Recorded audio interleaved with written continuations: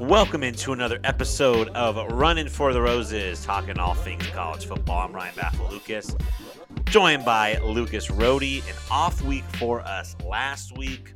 I was out of town at a work conference early in the week, and we had some scheduling issues on Thursday and Friday. But we're back a little early this week. We got a lot to talk about. We have Power 5 coaching vacancies piling up like crazy, and somehow none of them are Brian Harsin. We're about a third of the way through the season for most teams. Most teams have about 4 games. So we're at kind of one of those tent pole times in the season. We'll kind of get into how we view things here after a third of the season. And then an interesting week 5 slate, which could be a little weather inhibited as a massive storm brewing along the eastern coast of the United States. But first, Mr. Rohde, how are you tonight? I'm doing very well. I'm happy to be back. I missed our weekly fireside chats last God, week. I am wearing a tank top. Obviously, no one can see the audio. I'm wearing a tank top because it's 104 degrees today in Arizona. You're wearing a jacket. Is it fall in Nashville or is it still summertime? It's starting to become fall. Last week we actually had the latest 100-degree day in the history of Nashville. It hit 100 last Wednesday. But then it cooled off today, this morning when I woke up. I literally have not changed since this morning. That's what happens when you work from home is I have joggers on underneath this, like sweatpants. There we go. A sweatshirt. It was 55 degrees when I woke up this morning to walk the dogs, and I have not changed since. But it's starting to get fall. Fall here is much different than in the Midwest. Fall here is when it doesn't basically stays into the 80s until October. But now we're starting to get some 70s. So it's some leaves are starting to change color. So it finally feels like that time of the year. All right. Well, little run of show for us. We're going to skip over the Roses this week because we have two coaching vacancies to go over. Arizona State fires Herm Edwards a week ago. And then this afternoon, Georgia Tech makes it official, firing Jeff Collins. We'll go into our week 4 recap with some stock up, stock down, and some overarching questions here through 4 weeks of the season. And then a week 5 preview. We have Alabama, Arkansas on SEC. We have game day going to Clemson for Clemson and NC State. Some intriguing games across the country. So, Lucas, let's start with something that we would have talked about last week had we done a show. It's a program near and dear to both of our hearts. The Arizona State Sun Devils pulled the plug on Herm Edwards 3 games into year 5. Sun Devils just looked atrocious in a really bad loss to Eastern Michigan 2 weeks ago, and then 8 days ago on Sunday the 20th. I'm sorry, on the 18th.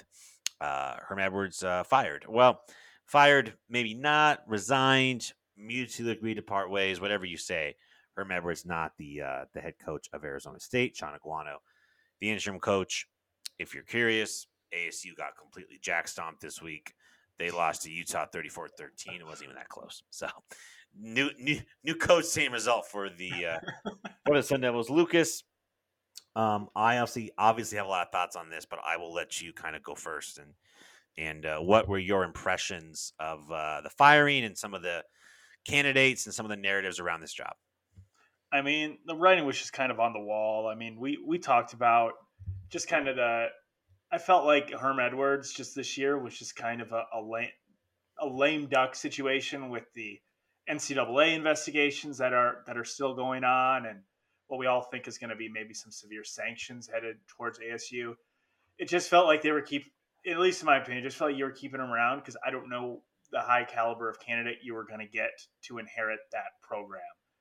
And with all the players that left out, and not just players like bench players, but high key contributors from this team for the last couple of years, and highly productive starters that all left when there was no coaching change or anything like that. You had 5 new assistants coming in to the program this year too.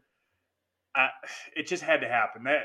That Eastern Michigan performance, I didn't really watch it a lot because I believe it was on Pac-12 Network. So it's just kind of it was probably a good thing for most people. But just watching the highlights, it's just inexcusable. Eastern Michigan this week just got beat by an 0-3 Buffalo team by 19 points at home. I didn't even know that. That's unbelievable. Eastern Michigan lost to Buffalo this week by Yes, 19. yes. Oh my God.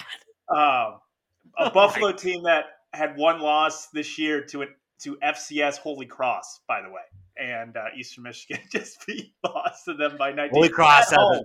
Holy Cross has a transitive property win over ASU. Gosh, ASU, yes. So, yeah, no, it just had to happen. My personal feeling is I don't know how great of an you feel as an ASU fan with Ray Anderson still potentially making the next hire. We've talked about ASU being like a potentially good job. Some people call it a sleeping giant, but my opinion is if you've been called a sleeping giant now for the last 3 or 4 hiring cycles, there might just be some internal issues. And I know you're probably going to go ad nauseum about them, but it was a move that had to happen. He was already on thin water on the hot seat this year. And when you're a Power 5 team, you just can't lose to a team like Eastern Michigan like that with all this. This wasn't your first year in the program. This was his 4th season. Like, this is when you should have had all your ducks in a row, your system in place, all your players, recruits, everything. And if anything, the program's in a worse spot than it was 4 years ago when he took over for Todd Graham. The program is most definitely in a worse spot. I know a lot of ASU fans. I have a lot of family that have been longtime season ticket holders, longtime supporters, and almost all of them canceled their tickets this year or did not renew. There's so much apathy with this fan base over the last handful of years because of the poor recruiting, because of the underachieving. At first I was a little surprised that Ray Anderson actually pulled the trigger. I thought they may have to fire Ray to fire Herm, kind of like what Georgia Tech did, where the AD and the coach were both gone. I don't know what Ray Anderson's future is with the Arizona State Sun Devils. Our friend Josh Nashone texted us that he is the second highest paid athletic director in the country, which is baffling to me. When you fire a coach in week 3, I mean, it's a wasted season, Lucas. I mean, they had every ability to fire him at the end of last year. You underachieved. You went 8-5. You had the investigation hanging over your head. You had transfers, whatever. And I don't know what kind of caliber coach you would have gotten at that point. It's the same caliber of coach you're going to get now, right? Mm-hmm. The investigation hasn't concluded. There's been no ruling by the NCAA. So you have wasted now another year where you could have had a new coach try to build some positive momentum, reinvigorate the fans, high school recruiting, everything that has fallen off over the last, 16 to 18 months with this program. You could have started the path earlier. I respect the fact they fired Herm because that's what programs should do, right? When you have a coach in Herm's position and you put on that just drastic performance against Eastern Michigan, that terrible performance against Eastern Michigan, yes, good programs fire you after that game. So I was happy that it happened. As far as where the program is now, I think ASU is kind of an interesting job because I think ASU is a great job for all the reasons that like an SEC job is not, right? You're in a major city in Phoenix, Arizona with you can drive 30 minutes and you can be at 25 different really good schools that are going to probably can give you some players, right? You're in a major city. It's easy to fly recruits in, as Herm Edwards and that staff know. It's easy to, the number one player in the class of 2024 is at Chandler High School, Dylan Raiola, a quarterback who's committed to Ohio State. Saguaro has players in the NFL like Christian Kirk and Byron Murphy, right? I was listening to Football Scoop, their podcast, and they said that over the last 4 recruiting classes, so 2019, 20, 21, 22, the state of Arizona produced an average of like 26 FBS players, FBS or Power 5 players, a season. Arizona State did not sign a top 10 player in any recruiting class in the state of Arizona under Herm Edwards. They completely abandoned the state. Now, I can go for an hour on Arizona recruiting, so I won't get into that. They abandoned their home state, and that is an issue. It was an issue with the local coaches, with the local media. It's not good. However, um, you know, other pros for the job. Sorry to get off on a little tangent. Other pros for the job. Winnable conference, good geography, a fan base that I don't think has very high expectations. Like the fan base wasn't totally ready to run Todd Graham out in 2017, right? That was the AD that wanted the program to be better and made a bad hire. Like if you win 6 to 8 games a year, occasional 9-10 win season, you go to bowl games, you play some fun football, like you're going to be here for a while. It's not the SEC where if you go 6-6 in year one that you're on the hot seat. It's just not, right? The reason why it might not be a desirable job is I don't know what the resources for this program are. I don't know what your administration support is. I don't think Michael Crow cares about football. I don't know if Ray Anderson does. So, and that is an issue for a lot of coaches because a lot of coaches don't want that hindrance of being told no. Hey, I can't fly private to go see a recruit in California on a Friday night and then fly private back. Stuff like that. Mm-hmm. The candidate pool will be interesting. It will be interesting to see what direction they go and kind of when they go to it. Who would be your top three off the top of your head? Realistic candidates, I should say. Obviously, you can have a dream three, but top three realistic that you think are out there. So, the name that I think comes up in terms of being realistic and I think would be a good fit would be Dan Mullen. Dan Mullen is an ESPN analyst, former Florida coach. Dan Mullen was fired because he wouldn't recruit at the level of Kirby Smart and Nick Saban. I'm sorry, 125 other coaches are going to get fired then, right? We'll see if it works with Billy Napier. Who knows? They're 2-2. Dan Mullen is a national championship coordinator. He had a really successful program at Mississippi State, develops quarterbacks, plays a fun offense, and I think he could be a good fit here. And he's a guy that's available. So if you wanted to hire him the Monday after Thanksgiving, boom, like he can step in. I think that's an interesting name. I'm looking through Bruce Feldman's. I think Kalani Sitake is an interesting mid-major guy. I don't think that's really realistic. I think he's kind of a BYU guy through and through, but that's another like G5 head coach that I think could be kind of interesting.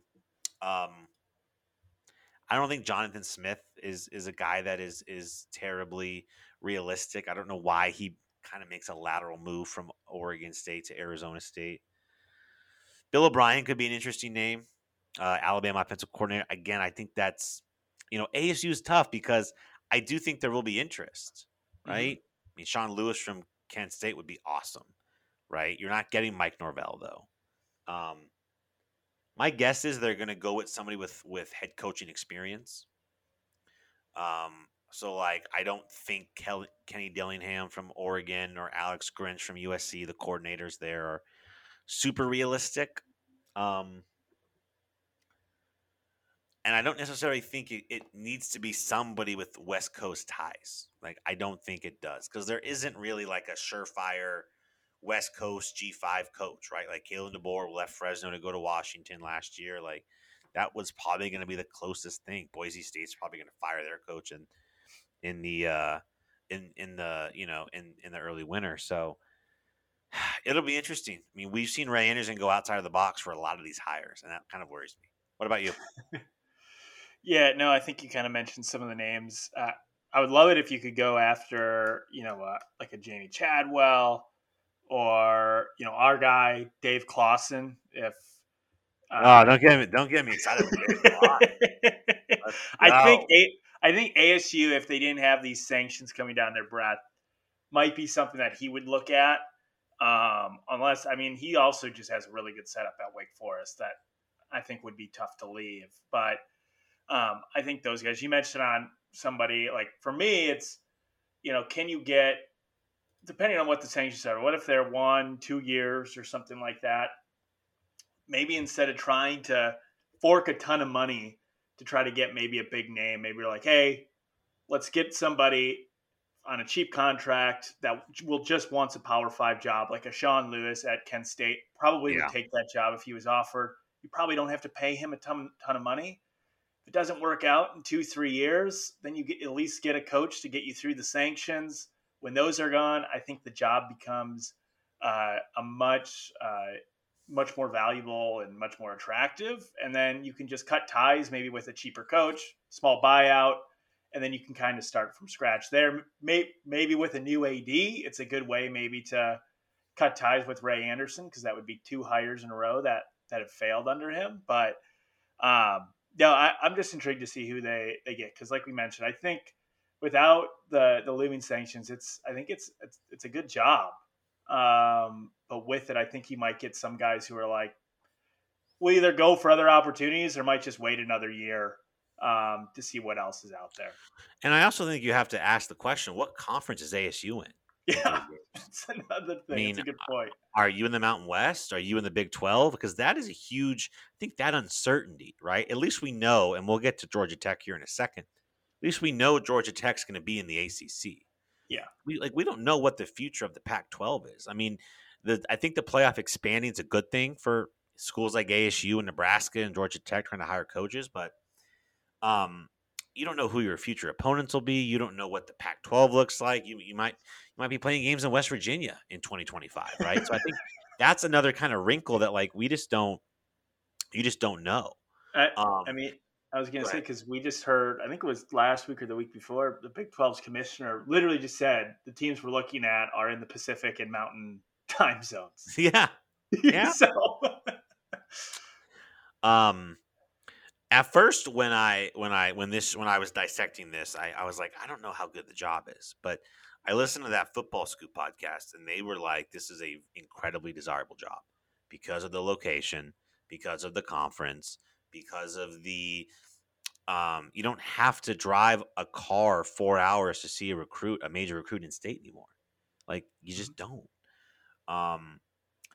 The one name that I will bring up and that has been brought up for both this job and the Georgia Tech job is Deion Sanders. And this is my thing on Deion Sanders is if the school wants to hire Deion Sanders, I don't have any problem with it. But I would like that school to actually do their homework on Deion Sanders. Go to Jackson State, talk to his team, talk to the coaches there, talk to the opposing staffs, talk to people that have coached against him, that have been recruiting against him. Is he an actual good coach? Is he a program builder? You know what I'm saying? Like, don't just buy into Coach Prime because we want to win the press conference and raise some money in the spring, right? Like, because we see this all the time. And like, we're going to get to some of my stock downs, some of these new coaches that got these big contracts.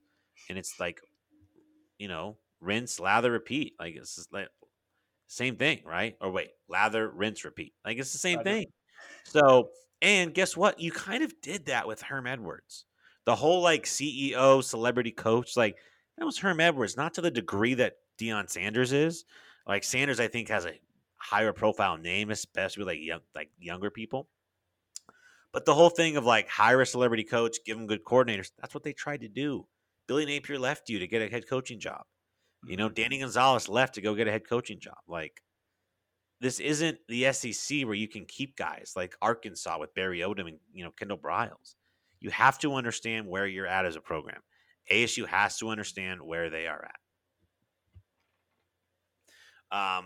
All right, so Georgia Tech now fires Jeff Collins. Jeff Collins in year 4, just a disastrous tenure, really, for Jeff Collins. And listen, like, certainly an uphill battle, right? He's coming off the triple option, so he has to rework a lot of the roster. This is pre-transfer portal. You have a COVID year, I think, heading into his second year was COVID.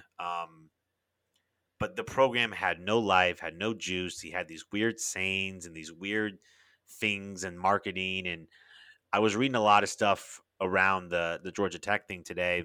People just thought he was more of like a marketer than a coach. And he had these sayings, and he did a good job with the fans, but there was no improvement. They did not recruit well, and certainly there are obstacles at Georgia Tech, right? It's not like you can go into any house in Atlanta and get offer any kid. I understand that, but like Arizona State, like the jobs are very similar. Like major markets, You're not in the SEC or the Big Ten. The difference with Georgia Tech is you have 2 games every year. You're probably going to lose. Mhm. Clemson and Georgia, and that's an issue. That's an issue, and like you mentioned, like you can't go to every Atlanta high school or every high school in general with Georgia Tech and recruit every player. Because another thing they have different with Arizona State is they have much higher academic requirements, Yes, they do. not just for their students, but also for their athletes. So you're going to have to go out and recruit a specific type of kids, but like you mentioned, though, it's still a major city, and it's in arguably one of the most talent rich states in the entire country. And you're right next to Florida, which might be the most talent rich state in the entire country. And yeah, you mentioned with Jeff Collins kind of being more of a marketer. I remember when he first got on the job, there was a ton of energy in that program. I know he was bringing local R&B and rappers from Atlanta to come help promote Georgia Tech to recruits. And there was kind of a buzz around the program that he might be the perfect guy for it, but it just never worked out. I mean, this was the worst, I think, 3-year coaching tenure of any coach in Georgia Tech's history. And we kind of give them crap for running the triple option as a Power Five team, but all they did was go to a couple Orange Bowls. They were actually in a few ACC title games. Like they were much more competitive and were on a much bigger scale than what they are now. But like we said, I think you got to find the right type of guy who knows how to recruit the right type of kids for this job because it's not for everyone. And I think kind of like ASU too, I just don't know. I think the administration wants to be serious about football. I just don't know if they know how to be serious about football. And I think the thing that sucks is versus ASU, at least you don't have the defending national champs as your in-state rival that you're going to be compared against every single time. You mentioned with ASU that you don't think the fan base will have big expectations. I think that's going to be the complete. I think Georgia Tech knows what they are, but I still think they want to at least be somewhat competitive versus Georgia, which means you pretty much have to be a top 5 to top 10 team now if that's going to I be the also case. I hate the conversations of like, well, what is this program? What can this program be? What were people talking about Wake Forest before Dave Clawson got there, right? Or Stanford before Jim Harbaugh, right? Yeah. Or Dabo Sweeney before he got to Clemson. Like Clemson was a middle tier ACC program. Like if you hire the right guy, Mm-hmm. but like these coaching searches it's a broken process. ADs and search firms get hyper focused on 1 or 2 candidates. They don't cast a wide net. And that's how you have people like Lance Leipold end up being almost 60 and just breaking into the Power Five. Lance Leipold's a guy that every school is going to be calling. And Yep. we've been on the Lance Leipold train for a couple years now. Mm-hmm. But like, I don't think Lance Leipold's leaving Kansas for any one of these 3 jobs. I mean, No. maybe Nebraska, but I doubt that. Right. So like, um, I think so. Looking at some candidates for Georgia Tech, here's from the Athletic, Bruce Feldman. Sitting head coaches: Deion Sanders, Jeff Munkin, Jamie Chadwell, Charles Huff, Sean Lewis, Kane Womack from South Alabama. Offensive coordinators: Bill O'Brien, Todd Munkin, Alex Atkins, and then other names to watch: Georgia run game coordinator Del McGee, Eric Henderson, the LA Rams defensive line coach, or Bill Clark, former UAB coach. I think first of all, I think it's a really good list for Georgia Tech. Yeah. Like, Bill O'Brien, Todd Munkin, Deion. The guy that I would go after, and I think it's a no-brainer, is Jamie Chadwell at Coastal Carolina. Because what Coastal Carolina runs, Coastal doesn't run the triple option, but they run kind of a shotgun. It's a lot of It's concept. triple option esque. It's like Correct. kind of off that tree. And I think at Georgia Tech, you need somebody that's going to be a little bit more creative. You're not going to get the same players that Clemson and Georgia are, right? But you can get smart players that know the system, and you like look at what Lance Leipold's doing. You watch Kansas, like they're a fun team. Their offense is fun. They're explosive. They're getting guys in space. Like that's what Jamie Chadwell does at Coastal Carolina. They score a lot of points. Like doesn't mean you're going to develop a lot of pros or whatever, but like you could be fun and win 6 to 8 games a year. So Jamie Chadwell to me, like unlike ASU, I don't think ASU has an obvious like this is the guy I think is going to get the job. Like I don't think Dan Mullen's going to be the coach. That's who I would like because I think he checks some boxes and is gettable. Partly because he doesn't have a job right now. But Jamie Chadwell, I think, is kind of a no-brainer. I mean, the Dion stuff aside, which I'm guessing they will go after Dion, especially because he's a legend in that city playing for the Falcons, right? I think Jamie Chadwell will be a really, really nice hire at Georgia Tech. Yeah, I still can't believe Jamie Chadwell did not get a job last year, or really the year before. I just think, and I feel like no one's talking about Coastal Carolina this year, and I believe they're undefeated, 4-0. After I believe they crushed Georgia State this past week. But no, I agree with you. I would circle in on him. I think Dan Mullen would make a lot of sense just in that part of just because he coached in Florida, he recruited Georgia. Um, like you mentioned, I think you just got to get someone who's going to be fun because Georgia Tech was the very opposite of fun. You watch that game. The only game I really watched of them this year was Clemson, and like just no offense. Just they had no identity whatsoever. I've always said even if you're going to be 500, you will stay longer if you're 500. You score a ton of points and you're at least like entertaining, versus if you're like 500 and you're like this grinded out defensive minded team. So I think an offensive mind like Jamie Chadwell would make a ton of sense. And like I said, I'm just interested to see how much they're willing to pay to get a really good type quality coach. But I feel like this is the type of job that Chadwell's from that part of the country. He's been coaching out of South Carolina. I agree with you. I think he makes a lot of sense and checks a lot of boxes for them. So let me ask you this real quick as we kind of wrap this up. We have 3 Power 5 jobs open in 3 different conferences: Nebraska, Arizona State, and Georgia Tech. Taking your Big Ten bias out aside, and I'll try to take my Pac-12 bias. You're offered all 3 jobs. Which job do you take? I'm taking Nebraska. Interesting, because I think I'm taking Arizona State, but go on. So I understand. So my thing is, if I'm taking a head coaching job, the only issue Nebraska has is it's not in a hot recruiting area. To me, it has everything else it wants. It has a loyal fan base, which we've talked about. ASU has a fan base. I don't know. It's not Nebraska's. You're not. It's not filling nearly up. the size of Nebraska's either.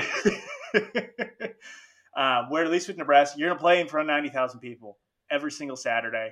You're going to have all the resources. They've got a great NIL program lined up, which we've talked about ASU just being behind the complete 8 ball when it's come to NIL. I think that's huge. You're going to get paid a lot more money to coach at Nebraska than you will at ASU, largely because of the Big Ten money, and it's Nebraska. And I think there's going to be a lot of coaches who want to be the coach that turns that program back around and gets it back to prominence. And look, I think Nebraska, like our generation probably doesn't really know much how great that program was, but I think the name still resonates with a lot of people. I think most people still have a positive impression about Nebraska. And like I said, you're going to get everything that you want. You're going to be able to get the assistants that you're going to want to bring in, everything. So that's why I would take Nebraska out of all 3 of those jobs, because I think they can make up with recruiting. They're going to have a massive recruiting budget anyway, and really try to bring anybody that they want with NIL. So I would take that. I would probably go Nebraska, Arizona State, and then Georgia Tech. Just because I think Georgia Tech with the academics, and then like you mentioned, you got to play Clemson and Georgia every year. It's just, I think it's a tougher job than people think it is. Georgia Tech, I think, is number 3 by far, and I think ASU and Nebraska you can kind of flip flop depending, because I do think it's a little bit like when I said the ASU pros are like what the cons are in the SEC, right? And it's a little bit like Nebraska, proximity to recruits. Not a ton of talent in your state. Arizona's got a decent amount of talent, and it's all in the Phoenix metro area for the most part. You're right next to California. You're decently close to Texas. You're decently close to Nevada. The recruiting ground is better, but if you're falling behind with NIL, if you don't have the resources from your administration, stuff like that, it might not really matter where you're located. And you made a good point earlier where it's like if you're considered a sleeping giant for 15 years. I mean, I've been hearing ASU is a sleeping giant because of it has attractive women for 15 years. I swear it infuriates me every time I hear it.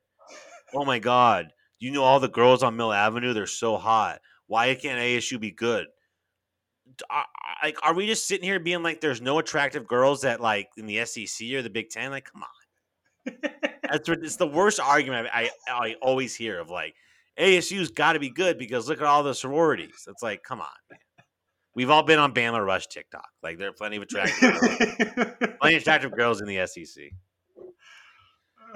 All right, man. Speaking of Bama, I guess they're not really a stock up or stock down. I was trying to do a cool segue. They played Vandy. They crushed. They beat Vandy 55-3. Vandy.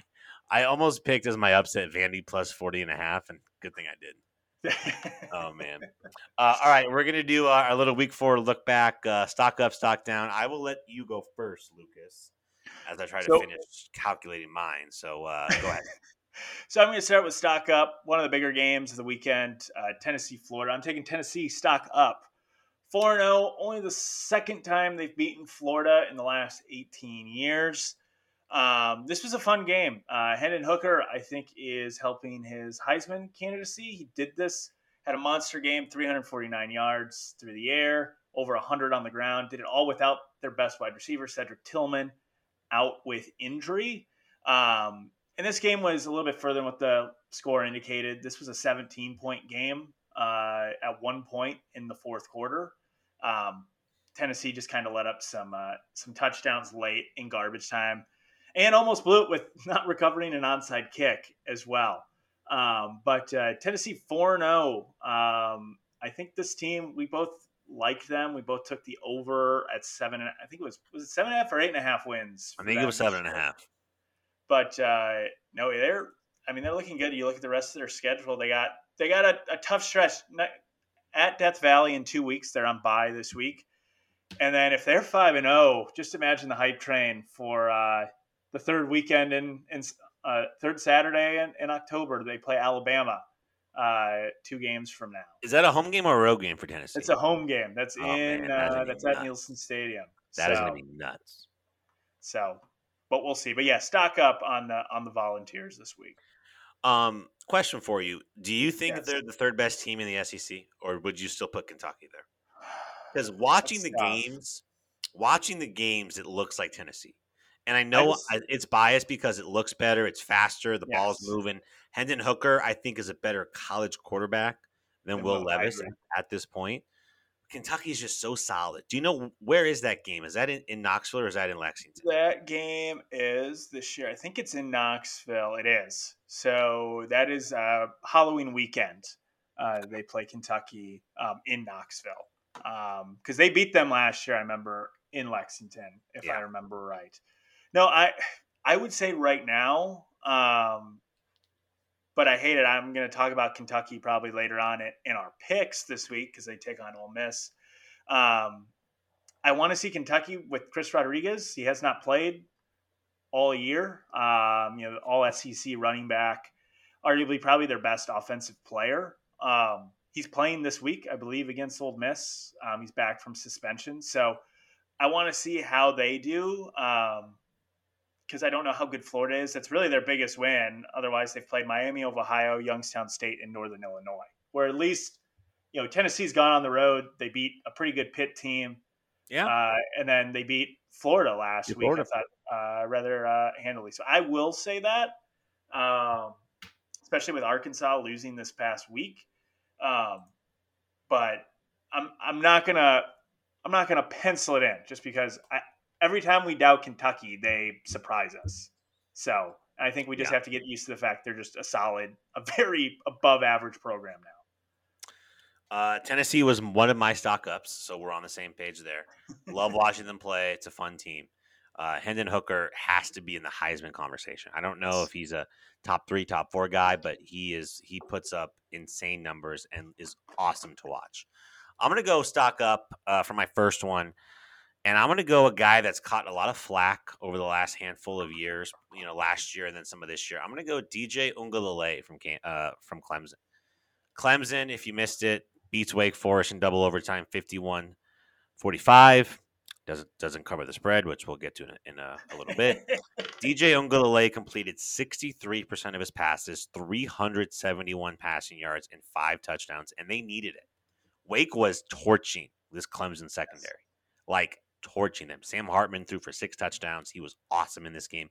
I almost did like a stock up for both of them, but like I think DJ, he's cutting a lot of flack. He already has more touchdowns this year than he did all of last year. Last year had 9 touchdowns, 10 interceptions, and that was the big question for Clemson. We thought their defensive line would be good. I like Will Shipley. He runs really hard. Yes, hard. They have the receivers. I still have some questions. And God is pretty good, but I question some depth there at receiver. But if DJ plays like that, man, they're going to win a lot of games. Like potential playoff team, like caliber. If he can play like that. Now, got some questions on this defense. You're giving up 45 to Wake and Sam Hartman just thrashing you. But DJ Uiagalelei, I think that's one of those games where Clemson wins the game with their subpar unit doing what it had to do to win. This wasn't like a 20-13 game where they got a pick 6 to seal it or whatever. This was like DJ has to go out and win the game. They scored 38 points in regulation. They were able to move the ball. Now, Wake aimed the 86 Bears. I get that on defense. They had, I think, 3 defensive backs out with injury, including their best defensive back, their best corner. But they did what they needed to do. Clemson got to win over a top 25 team on the road. A good, they're 4-0. They got a big one this week against NC State at home. But I was very impressed with how DJ played. Yeah, I agreed. It's like you mentioned, just a ton of flack coming into the year, and we were waiting for this game because we had a feeling that Clemson was going to have to score a lot of points in order to beat Wake Forest, especially with the guys that were out in their secondary too.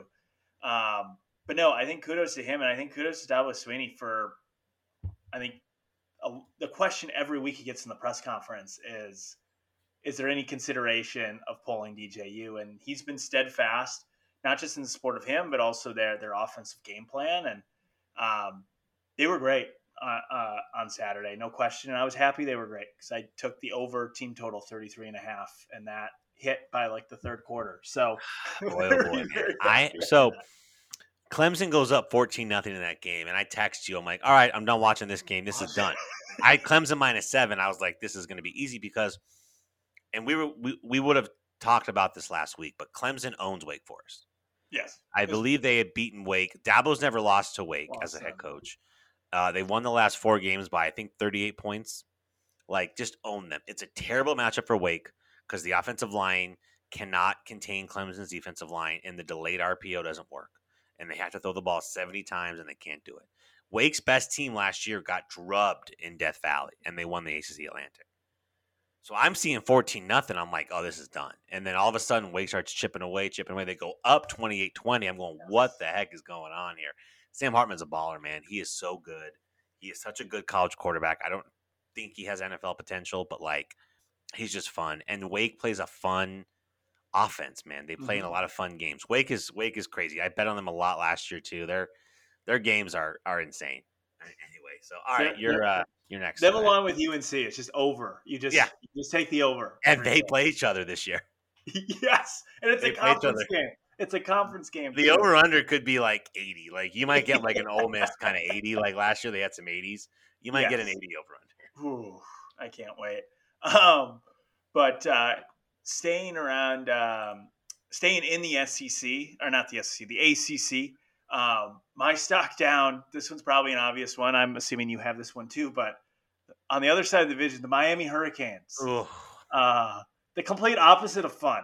They are kind of miserable to watch. They lose to hometown school. Shout out to Nashville's premier public university in Middle Tennessee State, even though it's an hour south in Murfreesboro. That's how they advertise themselves. I just laugh at that every time in the airport.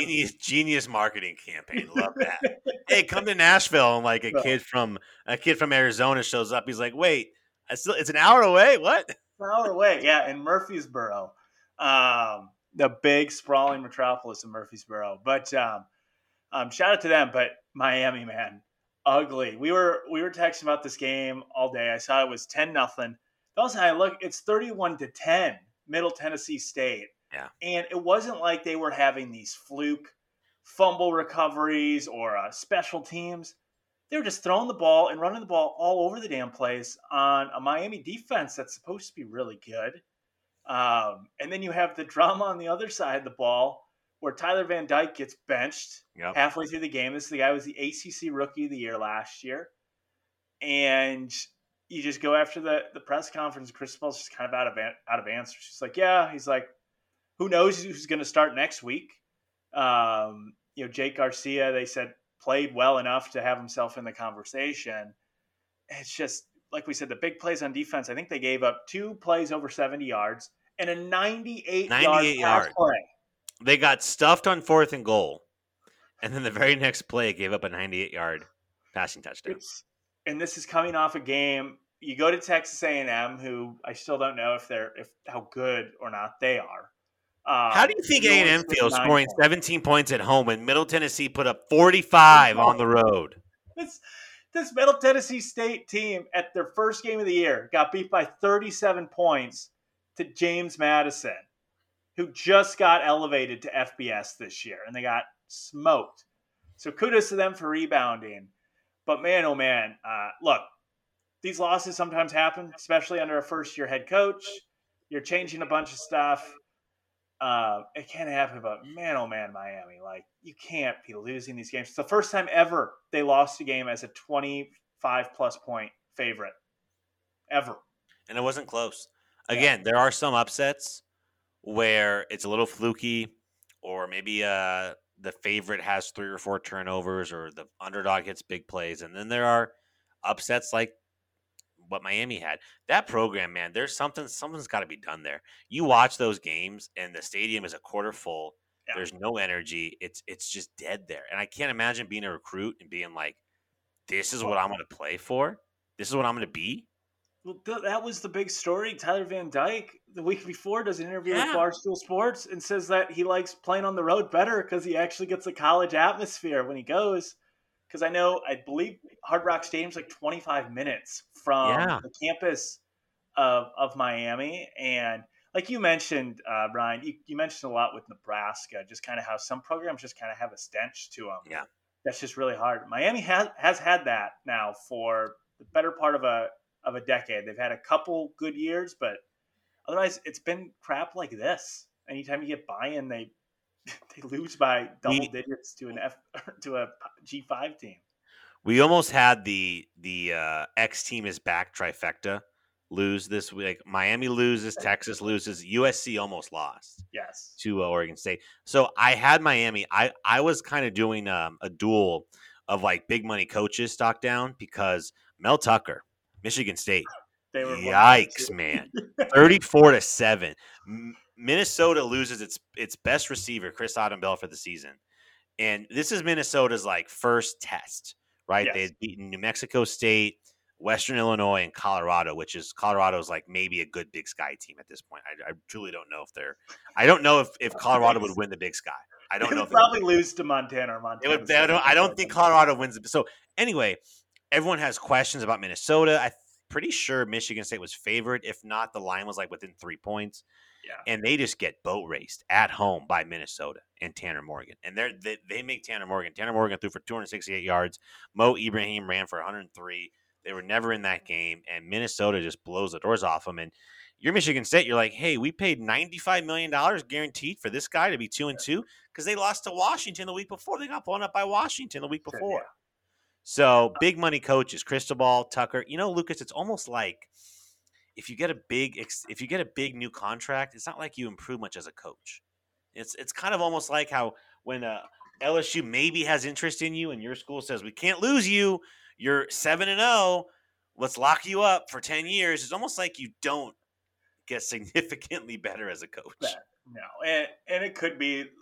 We all kind of thought Michigan State was kind of going to regress to the mean because this was this was the worst pass defense in the country last year. They were as as Mel Tucker said at his press conference at Big Ten Media Days, they were dead ass last in passing coverage, and they're still awful. Michael Penix, you mentioned, threw all over them, and Tanner Morgan looked like Aaron Rodgers on Saturday. But kudos to Minnesota. I had them as a stock up, as much as that pains me to say. I know our friend Dakota, who's a big Gophers fan, is just going to love this. Probably will record this and play this the rest of the week. But they've looked really good. I mean, yes, I don't know if Michigan State's any good. Michigan State, is, by the way, has to play Maryland this week. So oh no! Another awful week for their secondary. But no, Minnesota, we mentioned it, Moya Rahim has been great. Tanner Morgan looks like to be kind of back to his form when Kurt Ciarrocca was there in 2019. But, I mean, their defense just gets after it. This is still pretty good Michigan State offense, and they could not do anything. I don't even think they scored till late in the fourth quarter. So right now, I mean, we talked about how kind of pitiful the Big Ten West has looked. Minnesota has looked everything the part of being the favorite right now. Now that could change towards the end of the year. They still have, they still have to play Penn State, I believe. They still have to go on the road to Wisconsin. They still have Iowa. They're still going to be tough games, but right now they're easily the favorite. It's hard to argue not that they're not the favorite in the West right now. So that's all I'm going to say. I'm done. Okay. Yeah, it's hard because we're starting to make determinations about teams, and we still aren't sure how good those teams have have played them are. Right? We know Colorado's bad. Michigan State could be 6-6 or 5-7. Like, we don't know. Yeah. We might look back, but no doubt through 4 games, you play who's on your schedule. You play who the conference schedules for you. There's Minnesota scheduled the Colorado game probably 12 years ago when Colorado was decent, and they thought, oh yeah, we're gonna get a good. And no, you're not. So it'll be interesting to see. The Big Ten West is fascinating. One of my my stock down is going to be Brian Harsin. Because this is stemming a little bit because I had him as a stock down last week too on my notes, and I was like, oh, you know what? That's still fitting. They get blown up, not competitive, 41-12, just terrible. And then they played one of the most disastrous football games I've ever seen against Missouri. For how fun Wake Forest Clemson was, Auburn Missouri was the opposite. So Auburn scores 14 points in the first quarter. Missouri scores 14 points in the second quarter. Neither team scores again until overtime.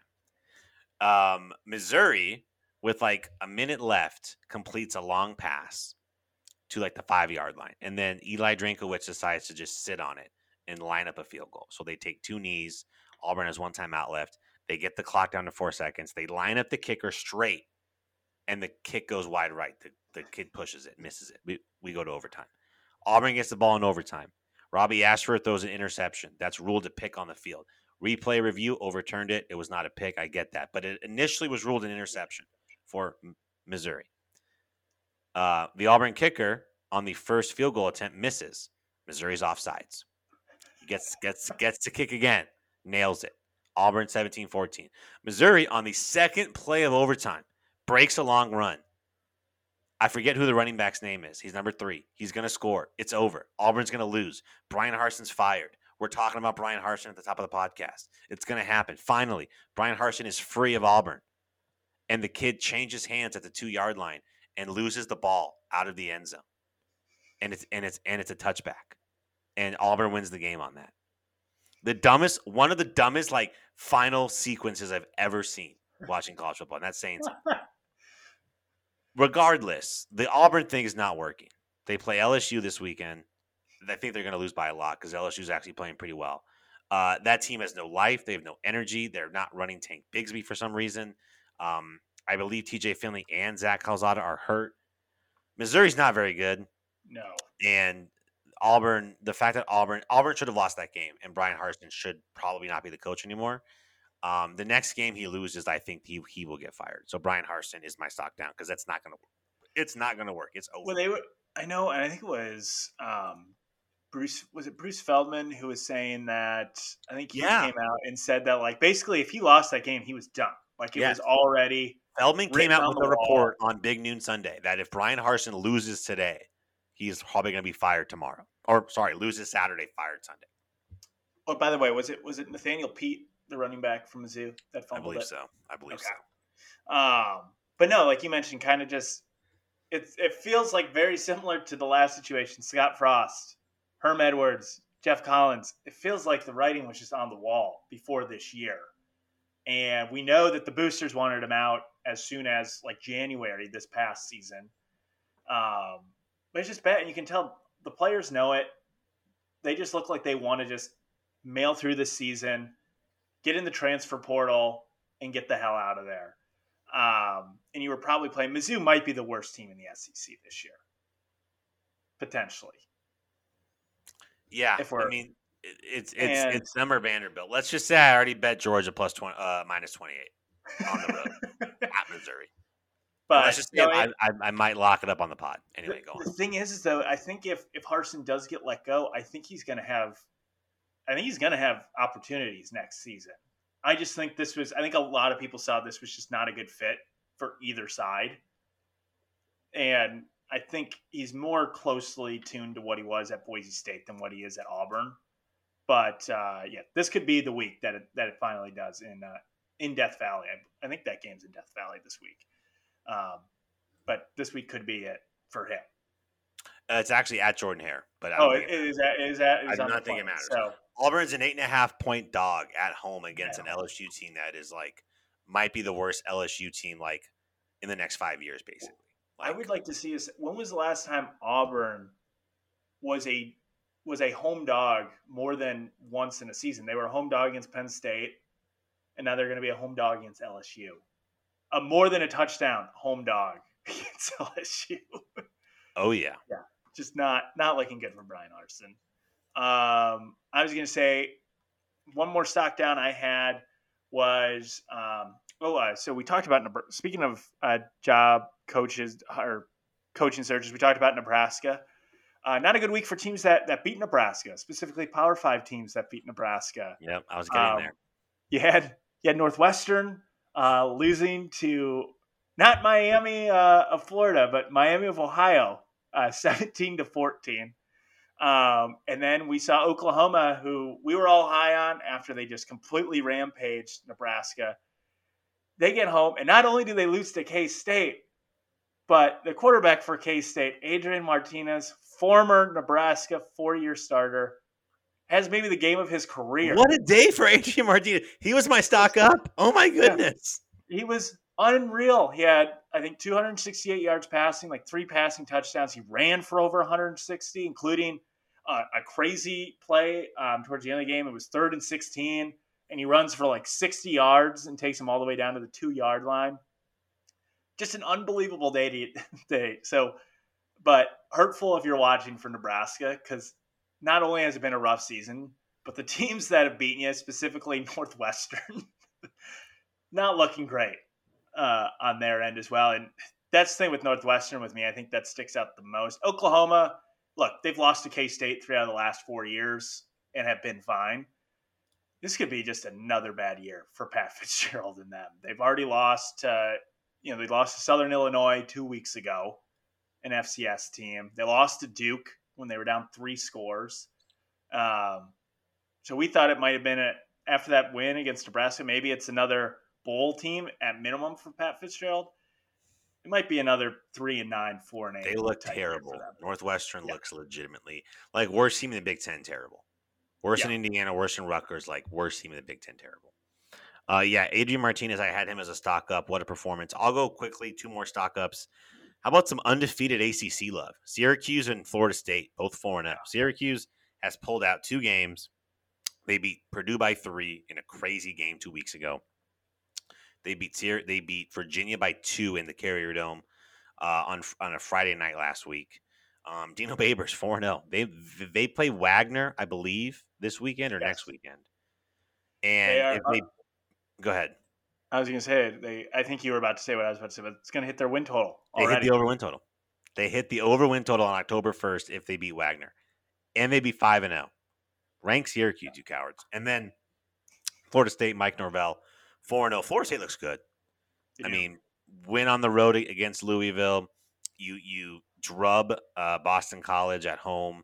They have 3 wins over Power 5 opponents. They beat LSU, Louisville, and Boston College already. Mhm. Like that's a really I'm shocked they weren't ranked after they beat Louisville with 2 Power 5 wins after last week. Mike Norvell, a rough first 2 years for him there. They seem to have righted it. Jordan Travis is playing really good football. They get Wake this week. That'll be an interesting one. That'll be A interesting. lot of Wake big kind games. of A lot of good games in the ACC Atlantic this yeah. week with that one and NC State and Clemson. It's a great segue, Lucas. Unless you have any more stock up, stock downs. Anything else you want to hit on before? Let me see. Did I have? Oh, stock up. I had one more. Want to give kudos out to Baylor. I Yeah, think they've rebounded pretty nicely since that loss up in BYU. They go on the road. This is kind of the Big 12. Just is. This is why I love the Big 12. It's just a complete crapshoot this year. I have no idea. Oklahoma, who looked like they were the favorite, they lose this week. Texas loses in overtime to Texas Tech. And Baylor, who won the conference last year, don't think got a lot of talk. They could just go on the road, and the final score was 31 to 24. But I think this was a 17-point game with like 6 minutes left in it. And just went up and handled their business against Baylor. Blake Shippen looks really good. That decision, especially because Jerry Bohannon, I believe, plays for South Florida. yeah, South Florida. And he's been terrible. South Florida themselves have just been awful. But Blake Shippen, I think we just have to give kudos to Dave Aranda. Their defense looks very, very good again this year. And 3-1 with I think a chance to potentially make a hard case to repeat potentially this year if things break their way. So my last stock up was to Baylor. Yeah, they got a big one this weekend. They'll play Oklahoma State, and we'll get to some of those games here now. All right, as we do every week, I will run you through the TV schedule, then I'll bounce it to Lucas for some of the games that are catching his eye. A couple big ones on Friday. Washington at UCLA, kind of an interesting one. 7:30 p.m. Pacific time on ESPN. The noon slate on Saturday, October 1st, big noon kickoff. Michigan at Iowa on Fox, Kentucky at Ole Miss on ESPN, Oklahoma at TCU on ABC, Purdue at Minnesota on ESPN2. As we move to the 3:30 Eastern slate, Wake Forest visits Florida State on ABC. Northwestern is going to lose by 40 points at Penn State, 12:30 on ESPN. Oklahoma State at Baylor, 3:30 Eastern time on Fox. The CBS game of the week, Alabama travels to Fayetteville to take on Arkansas, 3:30 Eastern on CBS. We'll move to the evening slate. NC State will go to Clemson, 7:30 Eastern on ABC. 7 o'clock Eastern on ESPN, LSU at Auburn at Jordan Hare. West Virginia visits Texas at 7:30 on FS1. Indiana at Nebraska, 7:30 on the Big Ten. I also forgot to mention kind of an interesting game in the Big Ten. Illinois at Wisconsin, noon Eastern on the Big Ten Network. Rounding things out, Arizona State will visit USC, 10:30 p.m. Eastern on ESPN. Just go to sleep early, please. Please go. Everyone go to sleep. Lucas, I know it's 9:30 for you. If you and Hannah have plans, don't cancel them. I swear you'll be fine. Stanford visits Oregon, 11 p.m. Eastern on FS1. Lucas, a lot of big games. You mentioned some in the ACC. We got a big game in the Big 12. A couple big games in the Big 10 out over by you. Where do you want to go first? What's catching your eye? Well, first off, you mentioned Friday night. You mentioned Washington at UCLA. This is UCLA's first big test. They're undefeated, 4-0, but their schedule has been probably outside Bad. Minnesota and in Michigan for undefeated teams. Maybe be the worst Power 5 schedule we've seen. At least Minnesota played a Power 5 opponent, and so has Michigan at this point. But so interested to see what they do, especially at home. Hopefully there's more than 25,000 for this game at the Rose Bowl. Another interesting game too, I think, is San Diego State at Boise State that night. Typically, these are really been the two faces of the Mountain West Conference, I feel like, for the last 5 to 10 years. And both this year are just not very good. San Diego State's having a very down year, and Boise State, we were talking, they lost by 17 to UTEP last week. They're 2-2. I'm just interested to see there, especially the situation at Boise State. Andy Avalos, it doesn't look good if he does not turn around this year. So interested to see kind of the upset of that game. You mentioned Saturday, the early morning slots kind of loaded with Michigan at Iowa. Will Iowa score more than 10 points against a good defense? And will Michigan really? They're another big test for them. Road. It's not a road game at Kinnick, thank goodness for them. But then Kentucky at Ole Miss. We were just talking about, is Kentucky, are they the number 2 in the SC East? Is Tennessee kind of overtaking them? And Ole Miss, this is really the first challenge that they've really had this year too. When you look at their non-con, Texas Tech at Kansas State, that's going to be on ESPN Plus.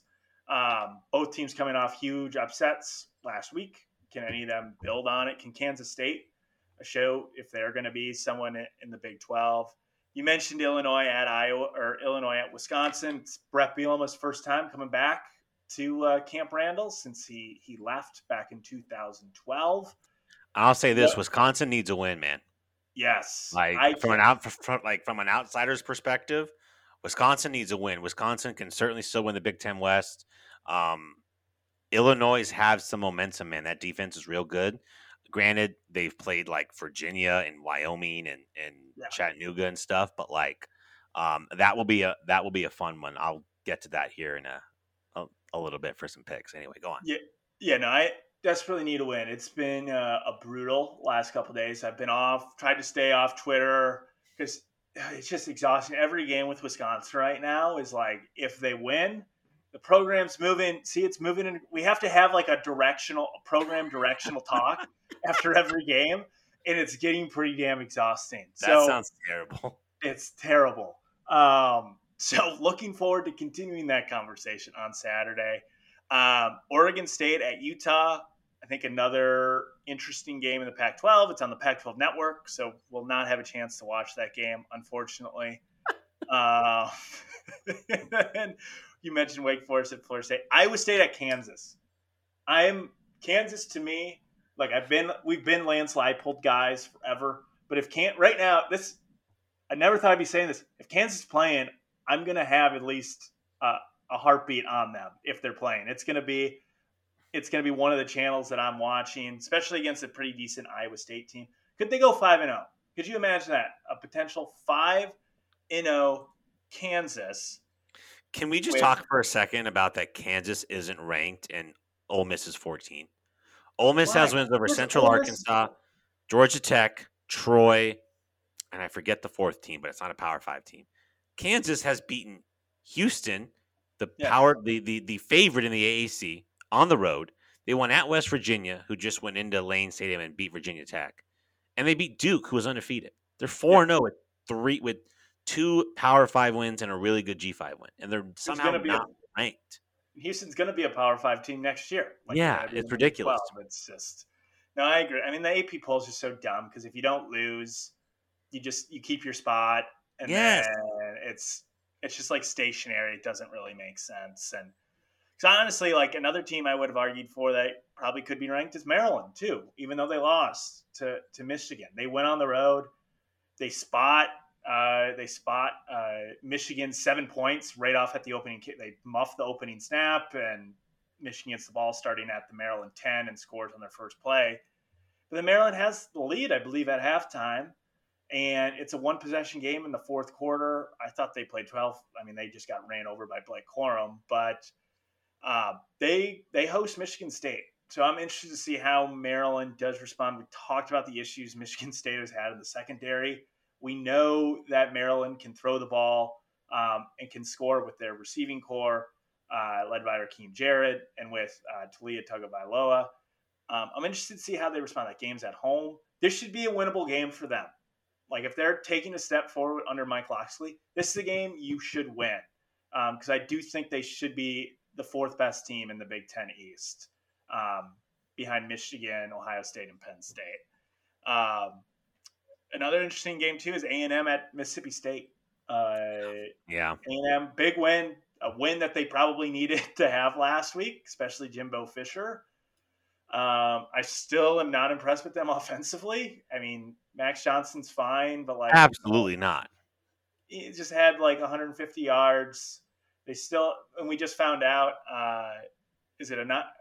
They're leading their best wide receiver.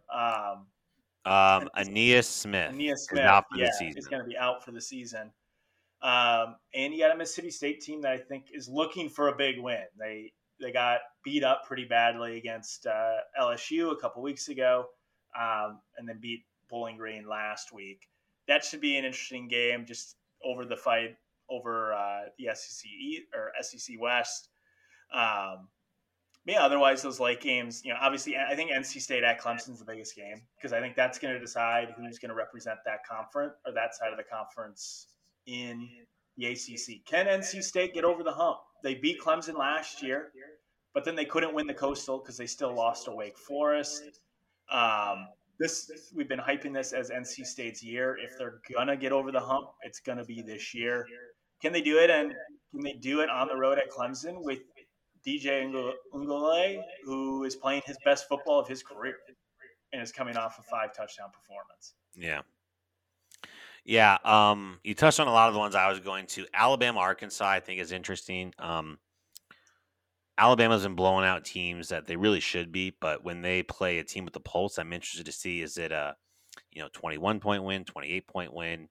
Arkansas, that game could be so much bigger than it is. I mean, imagine if that kick had gone in, right? Or if Arkansas, which was up, I think 14-0 or 10-0 at one point on Texas A&M, actually finished that game, right? Well, and especially the way Alabama's played in their last how many true road games, too. Right. That's a good point. I'm really fascinated with Wake and Florida State. I mean, this is a really good opportunity for Mike Norvell to get a ranked win. And I think they have a good chance to do it. They're 7-point favorites. Wake kind of put all the energy into the big home game against Clemson on ABC. And not that it's a letdown game for a team like Wake Forest, but we'll see what they have left after a really emotional double overtime loss. LSU Auburn's interesting. It could be the last time we see Brian Harsin. LSU, I think, is a team that's getting better. They had a nice win over Mississippi State a couple weeks ago. They're 3-1, 3 straight wins since the opening game loss to Florida State. What else we got here? Stanford and Oregon. I mean, Oregon had a nice win. We didn't really talk about them. Oregon, nice win up in Pullman. Weird, kind of crazy game. Especially weird game. Especially if you had Wazoo covering by 5.5. It was a roller coaster ride. Boy, what a roller coaster ride that is. It was 44-41. Man. Interesting. Any other games you want to touch on before we move on to some picks? No, I think we touched on all of them all. It's actually a very good slate. You could make an argument. It might be the best slate we've had Oklahoma this year. State Baylor, real quick. Oklahoma State Baylor. Oh. Maybe the game of the year so far in the Big 12. I know Oklahoma and Texas and Kansas have gotten, but Oklahoma very quietly is 4-0. They're number 9 in the country. They keep getting better. They go to Baylor, which is number 16. So I believe it's the 2 highest ranked. We'll see where so Oklahoma's 18. So it's the 2 highest ranked Big 12 teams. So winner really takes an inside track to the Big 12 championship game, as it is a round robin. You play 9 games. So this is a big one for Oklahoma State, big one for Baylor, and a big one for all of us that have over 8.5 Oklahoma State wins. Big one for us. I am interested to see, especially because Spencer Sanders has looked really, really good this year for Oklahoma State. Even though he was first team All Big 12 last year, I think there were still a lot of doubters. We knew Oklahoma State was probably going to regress a lot defensively on having one of the best units in college football last year. But I think going on the road. I believe last year this was a game. Did Baylor win this game? They won. Obviously, it's a rematch of the Big 12 game. I know Baylor won that, but during the regular season, I can't remember if Oklahoma State or Baylor won that game. Filibuster for me. What's that? I'm looking it up right now. Oklahoma State won in Stillwater 24-14. Gotcha. So obviously, their first matchup since the Big 12 championship game. All right, Ryan, I was obviously very high on Baylor after their win against Iowa State. And I think this is really Oklahoma State's first big test of the year for them to see if they are legit. So I think that's an excellent game. That's 2:30 Central Time on Fox. A little surprised that was not chosen for big noon kickoff, but dude, for some reason these networks love Michigan, man. I'm pretty sure Michigan's first 3 games were on ABC, and then Michigan back-to-back weeks now against Maryland and Iowa is the big noon kickoff game. That is nuts to me. I get it at the beginning of the, like if they pick these games at the beginning of the year, like you're probably looking at okay, Michigan, Iowa, they're probably both going to be ranked. It's at Kinnick, so there's the chance of an upset. But man, Oklahoma State, Baylor probably is the second best game of the day behind NC State Clemson. Agreed, man. Agreed. All right, let's get to some weekly picks. Just to recap, Lucas has had 5 straight winning weeks. Lucas has not had an under 500 week so far. 2-1 last week for Lucas. He hit the over 55 in UNC Notre Dame. He hit Arkansas plus 2.5. The loss was Texas -7, an outright loser at Tech. Lucas, so far on the season through 5 weeks, including week 0, is 11-4. Ryan has now had back-to-back losing weeks. A bit of a bad beat, I'm going to say it, with Clemson -7 at Wake. Double overtime. If Clemson hits the 2-point conversion, we cover.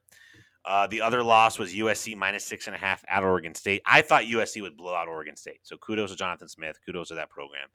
I thought USC was far and away better than them, and I was wrong. I did hit on Missouri plus 7.5 at Auburn. Missouri should have won that game. I will never be betting Missouri again. They are atrocious. Thank you for coming to my TED Talk. All right. Ryan on the season is 6-8-1, and as a podcast, we are 17-12-1. Lucas, why don't you give us your upset of the week first? So my upset of the week, I kind of talked about it a little bit earlier in the pod, but I'm actually going to take Kentucky plus 6.5 at Ole Miss. Ole Miss really has not been challenged once this year. This is a team that gave up this past week against Tulsa, gave up over 260 yards on the ground, including 6.5 yards per carry against Tulsa. Kentucky's coming in. They haven't been able to move the ball a ton this year. Obviously, Will Levis has come in very hyped, but the rumor is that they are going to be getting Chris Rodriguez, an all SEC running back. He's probably their best offensive weapon back from suspension. And I look for this to at least be a close game. I don't know if Kentucky's going to win the game outright. It is going to be tough to get a road win in Oxford. But we've seen Kentucky kind of be battle tested already. They already went to Florida to the Swamp and took care of business against Florida. So I'm going to take Kentucky 6.5 plus 6.5 on the road against Ole Miss. I like that. I don't think Ole Miss is the 14th best team in the country, but no, that's just me. I am taking Kansas plus 3.5 against Iowa State. Kansas is undefeated. They're at home. They're getting 3.5 points. I get 3 and a hook. Iowa State got beat pretty badly by Baylor at home last week. I think Baylor's pretty good, but I think this could be a close game, and maybe a field goal decides it. Maybe Kansas loses, but I like the fact I'm getting 3.5 with an unbeaten team at home. So I'm going to take Kansas plus 3.5. Lucas, your pick of the week. My pick, not going with my lock because I would sound like too much of a homer, but I am taking Wisconsin minus 6.5 against Illinois. Couple reasons. Kind of similar situation last year. Wisconsin, when they went on the road to play Illinois, I think they were 2-3 at the time. They'd barely beat Army. and the line opened up at 12.5, and I believe it went all the way down to 7 before kickoff. I took it at 7. They won by 17. It was a very good Wisconsin win. Look, Illinois is better this year. I don't think there's an argument about that. I think they're better offensively. Tommy DeVito at least is giving them competent quarterback play. They have one of the best running backs in the Big Ten in Chase Brown. So they're obviously going to want to run the football. And you mentioned it too, Ryan. Their defense is pretty damn good. Ryan Walters does a terrific job as their defensive coordinator. So I don't see this being a scoring fest, especially the way Wisconsin's offense has been playing. But I do think they're at least a touchdown better than Illinois. If they play up to their talent, they should win this game by a couple of scores. And I think they're going to be eager. It's a home game, too. It's Brett Bielema's first time coming back. I'm sure Paul Chryst is going to want to go really hard to try to win this game. So like I said, I think they're going to be focused, wanting to get off what was just a god-awful night in Columbus this past week. That's all we'll talk about it. But I'll take Wisconsin. It only took us an hour and 15 minutes for us to even broach bring it up. There was nothing to talk. That's the thing. Normally a Wisconsin Ohio State game, we're talking. There's some hype. There's something. There was nothing this week. Nobody in their right mind thought that was going to be a good game, and I hated that it was 6:30. I wish it was an 11 o'clock. Yeah, ESPN2, I would have liked to see Clemson and Wake Forest be at the 7:30 Eastern game, to be honest. And hindsight's 2020. I get it. These networks want the big brands, right? Michigan, Ohio State, like Georgia, for example. CBS has a doubleheader next week. On October 8th. The night game is Alabama A&M. Okay. The afternoon game, CBS chose Georgia Auburn over Tennessee LSU, which I thought was very strange. But these schools want these networks want the big brands, bigger viewers. Yeah, bigger viewers. So, yeah. Lucas, one thing disappointed in you. Wisconsin did not beat Illinois by 17 last year. They beat them by 24. Oh, it was 24-0. It was shut them out. That's true. I thought it was 24-7. I was giving Illinois some credit. You're giving Illinois some credit when they clearly did not deserve any. Because I do remember that because I took Wisconsin -7, and then I also took the under. It was like under 40, and they both hit with ease. So you might want to do that this week, too, because I think the over-under is 44, and I do not see that many points being scored. Lucas, we will do not spoil anything. We'll get to the over-under here. We'll get to the over-under here in a second, buddy, okay? My pick of the week, I am laying a big number with Georgia. I'm going Georgia -28 against Missouri. Georgia, in their two kind of big games, right? They blew out Oregon 49-3, and they blew out South Carolina on the road 48-7. Georgia plays pissed off. They play angry. They play with the chip on their shoulder. Now, little sluggish against Samford. They won 33-0. Little sluggish against Kent State. They won, I think, 39-22 or 49-22, one of those. I think they'll probably be hearing a little bit of like, hey, why didn't you beat Kent State by more? SEC East opponent on the road. I think they're going to come out and blow the doors off Missouri. The Missouri team I watched against Auburn is not good. Brady Cook's not good. They have a hard time scoring points. I'm not afraid to lay it. I don't love taking big numbers, but with a couple teams this year, I'm regretting not doing it more. So I'm going to lay it with Georgia. -28 at Missouri. -28. I might go in on that one with you. I might bet that because that seems a little. Because I also think Missouri might be the worst team in the entire SEC. Talking about teams that can't score for my lock. Yeah. I am going to be taking Michigan -10.5 over Iowa. Look, I get this game is at Kinnick. But it's not a night game, which is a huge factor. I know. I know you texted this to me earlier in the day, Ryan. I was like 5-1 or something. Their last 6 games against top 5 AP ranked teams, including last year when they beat Penn State. Yeah, I don't see it. This is a team that can barely. They scored 27 last week against Rutgers. And 2 of those were defensive scores, a fumble and a pick 6. This is a team that only scored 7 points against South Dakota State, against Iowa State. I don't even remember the score against Nevada because that game didn't get over till 4 in the morning. 27-0. 27-0. But Nevada's awful, I would have said. Nevada's also terrible. And now they're going to be playing a team that this is probably the best team they'll play. Well, they play Ohio State in a few weeks too. But this is by far the best team they've played this year. Michigan's going to be able to score. Look, Iowa's defense is legit. It's one of the best defenses in the country. Wouldn't be shocked if they can hold Michigan to 24-ish points. I just don't think they're going to score. And I think after a while, that defense is just going to get run down because we know what Michigan's going to do with Blake Corum. They're going to try to run the ball and probably run it some more and then try to throw it over the top of your head with J.J. McCarthy. So I just think this might be a close game heading into the third quarter, and then I just think Iowa's defense loosens it up. Unless their offense can show something to give them hope, I just think after a while the dam's going to break. So that's why I'm going Michigan minus 10.5 on the road against the Hawkeyes. Yeah, I mentioned this to you off air. I was like, man, should I take Iowa? Am I crazy to take Iowa plus 10.5? And I am, for sure. You're absolutely right. All right. Hey, who knows? We could be going back to this. It's like it's against every logic. Like just because the fact that it's just Iowa, a 10-point dog at home, 9 times out of 10, I would probably say you should take the points. I don't know if they're going to hold up this week, but we'll see. We will also really find out how good Iowa's defense is because they've played Rutgers, Iowa State, South Dakota State, and Nevada. Like, again, this is the kind of the time of the year where you find out how, like, Illinois' defense, for example. How good is Illinois' defense? They've played really well against Wyoming, Virginia, and Chattanooga, and they gave up 20 points to Indiana, who's decent. Speaking of Illinois, I'm taking the under 44. You hinted at it. I already bet it.